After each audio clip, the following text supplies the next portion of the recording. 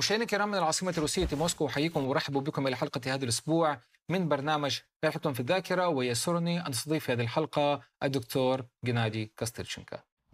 بروفيسور، سعيد بلقائك من جديد. أهلا بك. متابعة لما ورد في الحلقة السابقة، أود أن أستوضح منك مسألة تتعلق بمشروع توطين اليهود في القرم وإقامة جمهورية لهم هناك. هل كانت هذه النوايا حقيقية أم أن السلطة السوفيتية كانت تستغل أموال الجمعيات الخيرية اليهودية الأمريكية التي تم تخصيصها لإقامة تعاونيات زراعية في القرم؟ وربما كان الغرض من تخصيص جزء من تلك الاستثمارات لاحتياجات الدولة السوفيتية. أي هل خدع اليهود الأمريكيون والسوفييت إذ صدقوا فعلا أن هناك مشروع لإقامة جمهورية اشتراكية في روسيا السوفيتية كوطن قومي لليهود؟ لا، أعتقد أن الأهم في الأمر هو ظهور مشروع بديل عن مشروع القرم الذي أخذ يتبلور منذ 1927 وعرف بمشروع الشرق الأقصى لحل المسألة اليهودية، بمعنى إقامة حكم ذاتي يهودي في مقاطعة من الشرق الأقصى تحديدا، حيث بيروبيجان. نعم، العاصمة بيروبيجان. إن إعادة إسكان اليهود وتوطينهم هناك تحديدا كانت لها أسباب عملية جدا. فلماذا اختيرت هذه المنطقة كبديل عن مشروع القرم؟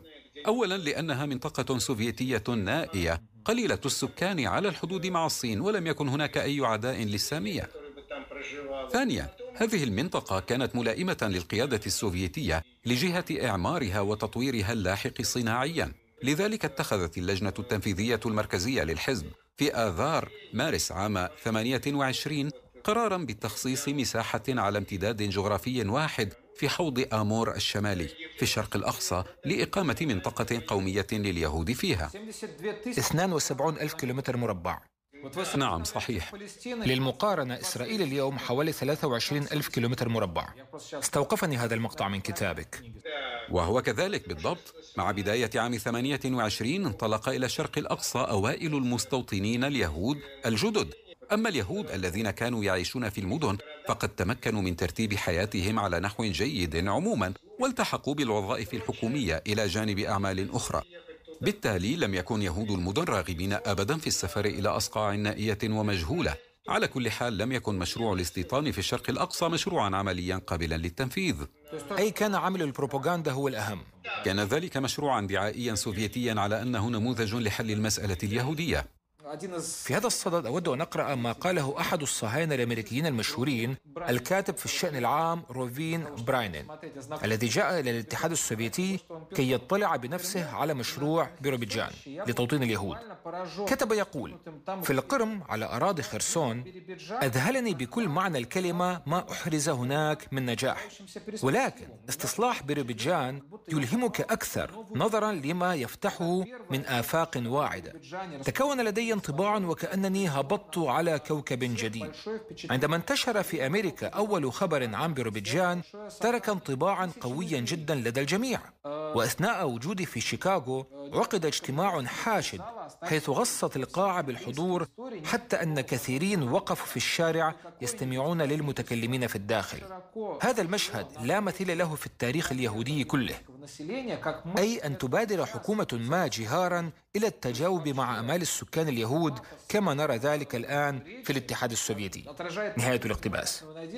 طبعا هذا النص الحماسي يعبر بجلاء عن آمال اليهود الأمريكيين في إقامة وطن قومي لليهود في الاتحاد السوفيتي. نعم، حدث ذلك وبدأت تتدفق المساعدات. كانت المعونات ترد مثلا من منظمة خيرية أمريكية تسمى آيكور و Organization of Jewish Colonization in Russia.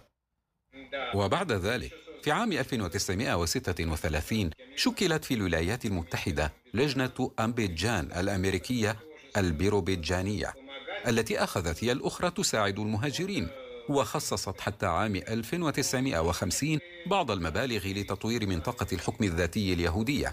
والأكثر من ذلك أن بعض المتحمسين من اليهود الأمريكيين وغير الأمريكيين قرروا الانتقال إلى بيروبيجان. لقد انتقل للعيش في هذه المنطقة على مدى تاريخها كله حوالي 900 أجنبي. سرعان ما غادر نصفهم إذ لم يحتملوا الظروف الطبيعية القاسية والبرد ونقص التموين. ومما لا شك فيه أن تلك الظروف فضلا عن مجاعة عام 33 وعدم استقرار الحياة اليومية كان لها دور سلبي في ذلك كله. ومن الجدير بالذكر أن العديد من الأجانب الذين لم يعودوا إلى الغرب اعتقلوا في النصف الثاني من الثلاثينات بتهمة التجسس. هذا مع العلم بأن الغرب ومنظمة جوينت عندما قدما المساعدة لمنطقة بيروبيجان كان يحدوهما أمل كبير بأن تصبح مكانا آمنا لإنقاذ اليهود الفارين من ألمانيا وغيرها من بلدان أوروبا بعد وصول النازيين إلى السلطة. كان يهود الغرب يأتون إلى ستالين ملتمسين منه أن يفتح الاتحاد السوفيتي بوابة النجاة ليهود أوروبا. ولكن في أواخر عام 34 وخاصة بعد اغتيال مسؤول لينينغراد سيرجي كيروف عم هوس التجسس كل مستويات السلطة في الاتحاد السوفيتي، وإثر ذلك بدأت أعمال القمع بناء على الانتماء القومي، واعتقل عدد كبير من أولئك اليهود الذين تسنى لهم الوصول إلى الاتحاد السوفيتي من ألمانيا، وكانوا أطباء في غالبيتهم. بالتالي لم تعد بيروبيجان دار نجاة لليهود أبدا. من جهة لا بد من القول إن قلة من اليهود الأوروبيين أرادوا طوعا واختيارا الذهاب إلى مكان ما في سيبيريا ليواجهوا كل تحديات الطبيعة القاسية ويناضلوا من أجل البقاء، إذ أن أكثرية اليهود الساحقة رفضت الانتقال إلى الشرق الأقصى. كان عدد اليهود في الاتحاد السوفيتي يزيد قليلا على 3 ملايين نسمة قبل توسع أراضي الاتحاد السوفيتي في عام 39 بضم المناطق الشرقية من بولندا، وبعد توسيع الحدود صاروا 5 ملايين. أما في منطقة بيروبيجان للحكم الذاتي اليهودي فكان يعيش آنذاك ما لا يزيد على 20,000 يهودي. وهكذا نرى أنه لم يجري في حقيقة الأمر أي انتقال لليهود على نطاق واسع، ولكن المنظرين العقائديين السوفييت أحرزوا الانتصار الدعائي في حل المسألة اليهودية. طيب، لننتقل إلى مرحلة الحرب العالمية الثانية. تقول بما أن إقامة علاقات مع الصهيونية العالمية صارت بالنسبة للقيادة السوفيتية إحدى الأولويات الرئيسية على صعيد السياسة الخارجية، وكانت تبشر بفوائد عظيمة، فقد قررت مفوضية الشعب للشؤون الداخلية أيضا أن تسهم بقسطها في تطوير المشروع اليهودي الدعائي. هكذا وقد اقترح مفوض الشعب للشؤون الداخلية لافرنتي بيريا تأسيس منظمة اجتماعية يهودية دولية موالية للسوفييت لاستخدامها في الدعاية الرامية إلى استمالة الغرب. واقترح لقيادة هذه المنظمة مسؤولو منظمة بوند اليهودية السياسية السابقين الذين كانوا قد اعتقلوا في عام 39. أضيف هنا أنه بعد حين تأسست في الغرب اللجنة الأمريكية للكتاب والفنانين والعلماء اليهود American Committee for Jewish Writers, Artists and Scientists، طبعا برئاسة ألبرت أينشتاين والأديب اليهودي المعروف شالوم عليخم. وكذلك تأسس الصندوق اليهودي لروسيا السوفيتية The Jewish Fund for Soviet Russia، وانخرطت في عملية تقديم المساعدة صناديق أخرى وشخصيات بارزة شهيرة من القومية اليهودية. نهاية الاقتباس. إذن هل أفهم أن ستالين أقدم على التقارب مع الصهيونية العالمية لاعتبارات مادية حصرا وليس لاعتبارات إنسانية أبدا؟ وأنه كان يريد أكبر قدر ممكن من المال لا لمساعدة اليهود السوفييت بل لمساعدة الدولة السوفيتية في وقت الحرب، أي كما حدث مع مشروع القرم والمشروع الجنوبي سابقا؟ أعتقد أن هذه الدوافع كانت حاضرة، لكنني أرى أن الأهداف الأيديولوجية كانت الأهم هنا. في تلك السنوات الأولى من الحرب عندما أصبح الغرب حليفنا الجديد كان التقارب معه من الأولويات، كما أن تعزيز الصلات مع اليهود الغربيين كانت له مسوغاته إذا أخذنا في الاعتبار نفوذ الجاليات اليهودية وتأثيرها على سياسة الولايات المتحدة الأمريكية وبريطانيا أيضا. وتلك الصلات أثبتت جدواها لأن حوالي 50 مليون دولار تم جمعها نعم خلال فترة الحرب، وهذا مبلغ لا بأس به، فالدولار آنذاك كان مرهونا بالذهب. نعم، كان ذلك أحد جوانب المسألة، والأهم أن يتعزز هذا التعاون أيديولوجيا. كان الاتحاد السوفيتي في حاجة لأن يبدو في جميع أنحاء العالم كبلد متعاطف مع اليهود.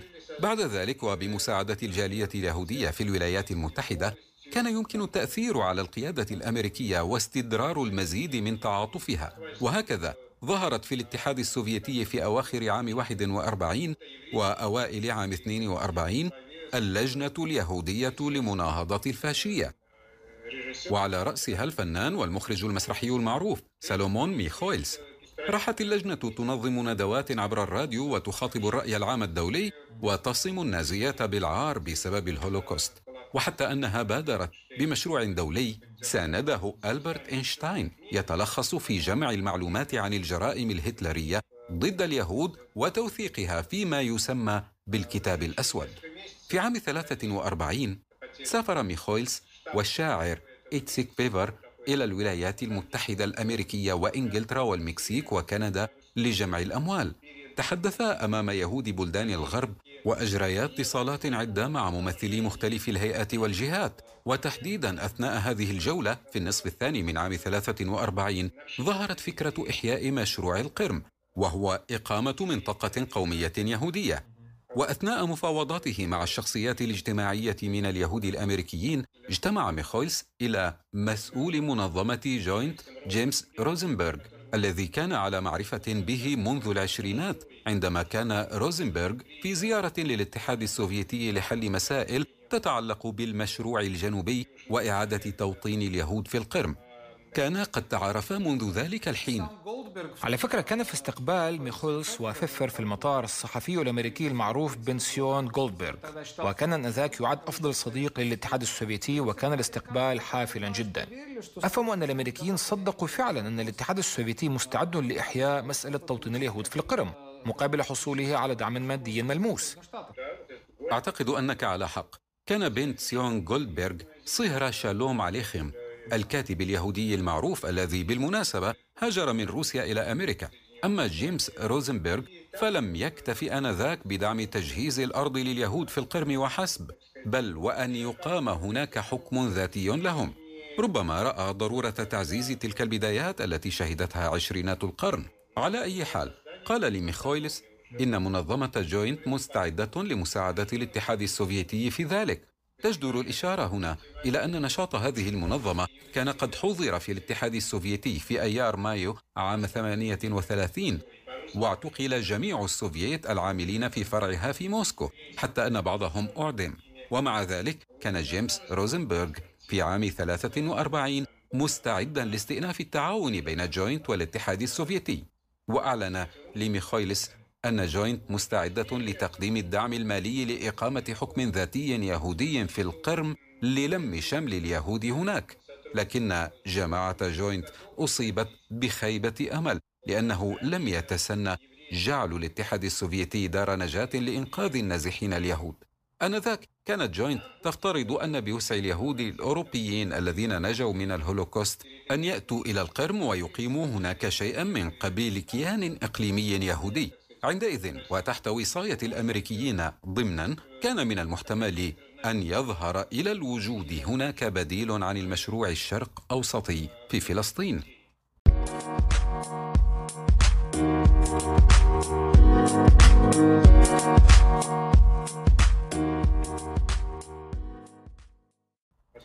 كاليفورنيا القرم أو الجمهورية اليهودية الاشتراكية ذاتية الحكم. نعم، يعود ذلك إلى أن نظام الحصص فيما يتعلق بالسكان اليهود طبق هناك منذ عام 39 بعد الانتفاضة العربية الشاملة في فلسطين. لقد فرض الإنجليز قيودا على هجرة اليهود إلى فلسطين، بحيث لا يتجاوز عدد القادمين إليها 15,000 شخص في السنة. ولذلك كانت اقتراحات جوينت إبان الحرب واقعية، فاليهود وجدوا أنفسهم في وضع معلق مرة أخرى. لم يكن في نية الإنجليز الجلاء عن فلسطين، ما يعني أن مشروع القرم كان يبدو قابلا للحياة لتوطين اليهود هناك. استغرقت جولة ميخويلس وفيفر 7 أشهر من أواخر عام 42 وحتى منتصف 43. وبعد عودتهما إلى الاتحاد السوفيتي التقى ميخويلس مع بولينا جيمتشوجينا زوجة فياتشسلاف مولوتوف، الشخص الثاني في الاتحاد السوفيتي بعد ستالين، وكان آنذاك وزيرا للخارجية ويلعب دورا هاما في السياسة. وبواسطة جيمتشوجينا نقل ميخويلس إلى مولوتوف مقترحات لمنظمة جوينت بإقامة جمهورية لليهود في القرم. هنا لابد من توضيح مسألة للمشاهدين.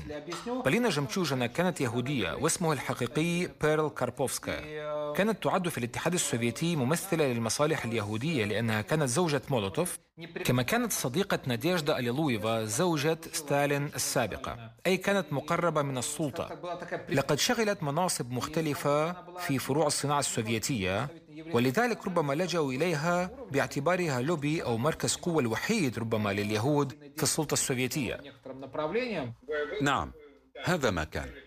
كتبت الرسالة الأولى الموجهة إلى ستالين في أواخر كانون الثاني يناير عام 44. وقعها ميخايلس واثنان آخران من مسؤولي اللجنة اليهودية لمناهضة الفاشية.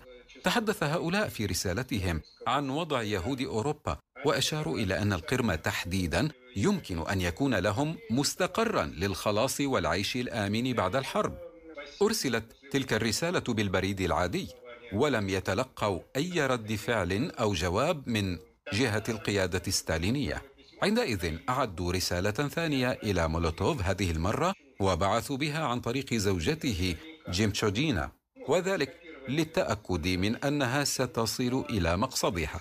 وهنا نسخوا مضمون الرسالة السابقة بالحرف، لكن مولوتوف لم يجب بشيء، وهذا طبيعي، فمن المحتمل أن وجوده في مواقع السلطة العليا أتاح له أن يعلم بموقف ستالين السلبي من هذه الفكرة. في الوقت نفسه كان موضوع مساعدة وتوطين اليهود يناقش على صعيد السياسة الخارجية بشتى السبل الممكنة، ولذلك لم تتوقف المساعدة الغربية، وسارت على قدم وساق الإرساليات من أمريكا، من منظمة جوينت إلى الاتحاد السوفيتي حتى العام 47. في عام 47 توقف التعاون مع جوينت، ثم بدأت في الاتحاد السوفيتي ملاحقة اليهود كأعداء للسامية على مستوى الدولة، إنما بشكل مستتر. أما في عام 48 فدبرت في مينسك بأمر من ستالين عملية خاصة لقتل ميخايلس. استدرج إلى بيت ريفي يخص وزير أمن الدولة في بيلاروسيا لافرينتي تسانافا، وهناك تمت تصفيته، وقيل إنه مات في حادث سير، لكن بولينا جيمتشوجينا حضرت مراسم دفنه، وأعلنت هناك أن وفاته ليست نتيجة حادث، بل كانت عملية قتل بأمر من ستالين. نعم، سنتحدث عن هذا الموضوع في حلقات قادمة عند حديثنا عن مرحلة ما بعد الحرب. الآن سأقرأ مقطعا من كتابك عن جولة ميخايلس وفيفر في الولايات المتحدة، تلك الجولة التي تبدو لي ذات مدلول هام. ردا على طلب فيفر، قال جيمس روزنبرغ للوفد السوفيتي ما يلي: أنتم تطلبون باستمرار ولكن لا فائدة منكم. ألا تذكرون أننا كمنظمة جوينت أنفقنا أكثر من 30 مليون دولار على مشروع القرم؟ ماذا استفدنا؟ القرم ليس لنا وأنتم طردتم من هناك. بعد وقفة قصيرة واصل روزنبرغ بنبرة ألطف قائلا: لو أن الحكومة السوفيتية سمحت باستيطان اليهود في القرم لكنا نحن أي جوينت قدمنا لكم المساعدة المادية. أنتم لا تتصرفون كما ينبغي أن يتصرف اليهود الحقيقيون. اليهود السوفييت يرجون كثيرا ولكنهم قليلا ما يطالبون بحقوقهم. على الشعب إذا كنا شعبا واحدا أن يناضل من أجل حقوقه. نهاية الاقتباس. أي أن روزنبرغ كان يفكر بعقلية أمريكية، وطبعا لم يكن يفهم تماما الواقع السياسي السوفيتي. في السياق نفسه أود أن أقتبس من مذكرات رجل الاستخبارات السوفيتي الشهير بافيل سودابلاتوف. كتب يقول: كان فيفر يستقبل بين الحين والآخر في شقة سرية من قبل بيريا شخصيا لمناقشة موضوع إقامة جمهورية يهودية في القرم، وبقي هذا المشروع ساري المفعول حتى يونيو من عام 45، وكان من المفترض أن يوضع موضع التنفيذ. أثناء التحضير لمؤتمر يالطا طرح الدبلوماسي الأمريكي أفريل هارمان علي وعلى مساعد مولوتوف نيكولاي نوفيكوف سؤالا عن سير الأمور بشأن إقامة الجمهورية اليهودية، وذلك بمقتضى القروض الأمريكية المخصصة لهذا المشروع. أتذكر أنني قرأت خبرا عن أن ستالين بعد الحرب مباشرة ناقش مع وفد من أعضاء مجلس الشيوخ الأمريكي خطة إقامة جمهورية يهودية في القرم وإحياء منطقة غوميل حيث يعيش اليهود في بيلاروسيا. نهاية الاقتباس. إذا نرى أن كل الأمور كانت قد تمت دراستها والاتفاق بشأنها في مستويات السلطة العليا، وفيفر وميخويوس لم يتحدثا عن مشروع القرم كمبادرة شخصية منهما. لا، إذا حكمنا الأمور على غرار ما ورد عند سود بلاتوف فيعني ذلك أن الجانب السوفيتي كان يخدع الأمريكيين وحسب، كان يخدعهم ليفتحوا من جديد محفظتهم ويبدأوا بدفع المال، ولكن ماذا بعد؟ إلى متى كان يمكن الاستمرار في هذا الخداع؟ ولماذا إذن كان ميخايلس مضطرا لكتابة تلك الرسائل إذا كانت المبادرة أساسا آتية من السلطة السوفيتية؟ معقول أنها مجرد أوهام سودا بلاتوف؟ نعم، خاصة في هذا الجزء من المذكرات. أنا لا أتكلم عن الأجزاء الأخرى، ولكن في هذا المجال لم يكن مؤهلا ولا مختصا. طيب، تقول في كتابك ما يلي: تذكر فيفر أن روزنبرغ خلال حديثه الأولى معه ومع ميخويلس قال ما يلي: إن القرم يعنينا كيهود من جانب وكأمريكيين من جانب آخر. بعد إقامة جمهورية يهودية في شبه الجزيرة سيكون بوسع قيادتنا ألا تعول على مساعدة أمريكا المادية وحسب، بل وعلى إمكانية ممارسة الضغط الدبلوماسي على الحكومة السوفيتية عند الضرورة. نهاية الاقتباس. ما رأيك؟ هل لهذا السبب تحديدا رفض ستالين النظر في كل تلك المشاريع من قبيل كاليفورنيا القرم؟ لا أستبعد أن ستالين عندما رفض اقتراح ميخايلس حول إقامة جمهورية يهودية في القرم بعد الحرب كان يعي ويأخذ في الحسبان أن كيان دولة يهودية إذا أقيم في القرم سيشكل تعقيدا سياسيا كبيرا. وكما ترى في ضوء الأحداث الراهنة فإن القرم كان دائما ذا أهمية استراتيجية للاتحاد السوفيتي وما زال. نعم بالتأكيد. كتب ميخايلس رسائله تلك في مطلع عام 44، أي قبل ترحيل تتار القرم في ربيع نفس العام. ربما استشعر ميخايلس هذا الترحيل وتوقع أنه سيحدث، ولذلك طالب بمنطقة القرم، إذ كان من المحتمل آنذاك أن يفرغ في القرم مكان لليهود، ولكن ستالين قرر أن يحل محل تتار القرم فلاحون روس وليس اليهود، أي كان ينبغي أن يعيش في القرم أناس يمكن الاعتماد عليهم وضمان ولائهم.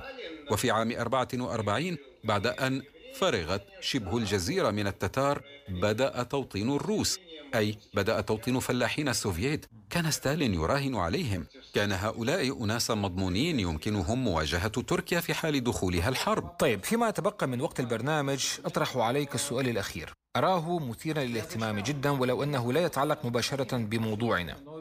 تقول في كتابك إن الشعبوي السياسي ستالين لم يكن بوسعه أن يسمح بكشف الأسرار العائلية لآل أوليانوف لينين، ليس لأن هذا الأمر على النقيض من نهجه الوطني وحسب، بل ولأن ستالين شخصيا كان على معرفة جيدة بالعداء للسامية المنتشر جماهيريا، ولذلك لم ترد في جميع إصدارات كتاب مارييتا شاهينيان عن عائلة لينين أي إشارة إلى قومية جد لينين من ناحية الأم. هذا مع العلم أن الطبعة الأولى من سيرة الحياة هذه المرتكزة على وثائق الأرشيف ورد فيها أن الجد إسرائيل بلانك ولد في أسرة يهودية لتاجر مديني. نهاية الاقتباس. طبعا الحديث هنا عن جذور لينين من ناحية الأم. نعم، إسرائيل بلانك جد لينين. ما رأيك؟ لماذا بقي موضوع جذور لينين اليهودية سرا حتى أواسط الثمانينيات عمليا؟ هل حقا لاعتبارات شعبوية متعلقة بالعداء للسامية الجماهيري؟ سبق أن تطرقنا إلى سياسة العداء للسامية على مستوى الدولة. البيروقراطية الحاكمة، موظفو الدولة البيروقراطيون هم الذين مارسوا هذه السياسة أساسا، ليس ستالين فقط. وحدث ذلك بعد ستالين أيضا في عهد كل من خروشوف وبريجينيف. وعلى هذه الأرضية ذاتها تم التستر على الجذور اليهودية لرئيس لجنة أمن الدولة KGB والأمين العام للحزب فيما بعد يوري أندروبوف، أي أنه هو الآخر كانت له أصول يهودية.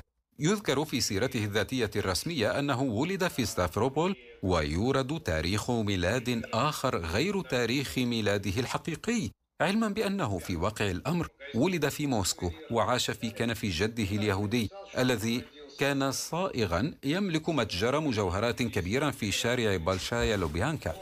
كل هذا أبقي طي الكتمان، لذلك فإن كل المعلومات الأرشيفية عن نسب عائلة لينين وأصوله اليهودية أخفيت في عهد خروشوف وغيره من القادة. هذا إذن مثال ساطع على سياسة العداء السامية الشعبوية على الصعيد الرسمي، والتي لم يتم التخلي عنها إلا في الفترة المتأخرة من زمن البيرسترويكا. حسنا، هذا واضح. إذن بروفيسور كاستيرتشنكا، أشكرك على هذا الحديث. أعتقد أننا ألقينا الضوء بقدر لا بأس به من التفاصيل على هذا الموضوع المعقد من تلك المرحلة، وأمل أننا في لقاءاتنا المقبلة سنتكلم كما خططنا عن مرحلة ما بعد الحرب وإقامة دولة إسرائيل، فهي أيضا مرحلة مثيرة، خصوصا زيارة جولدا مائير إلى موسكو وما إلى ذلك. شكرا لك مرة أخرى، وإلى اللقاء في حلقات جديدة. حسنا، دمتم بخير. مشاهدينا الكرام، بهذا نكون قد وصلنا إلى ختام حديثنا لهذا اليوم. تحدثنا في هذه الحلقة مع الدكتور جنادي كاستيرتشنكا. تابعونا الأسبوع القادم مع حلقات جديدة، فحتى ذلك الحين هو خالد رشد يحييكم من العاصمة الروسية موسكو. دمتم في أمان الله، وإلى اللقاء.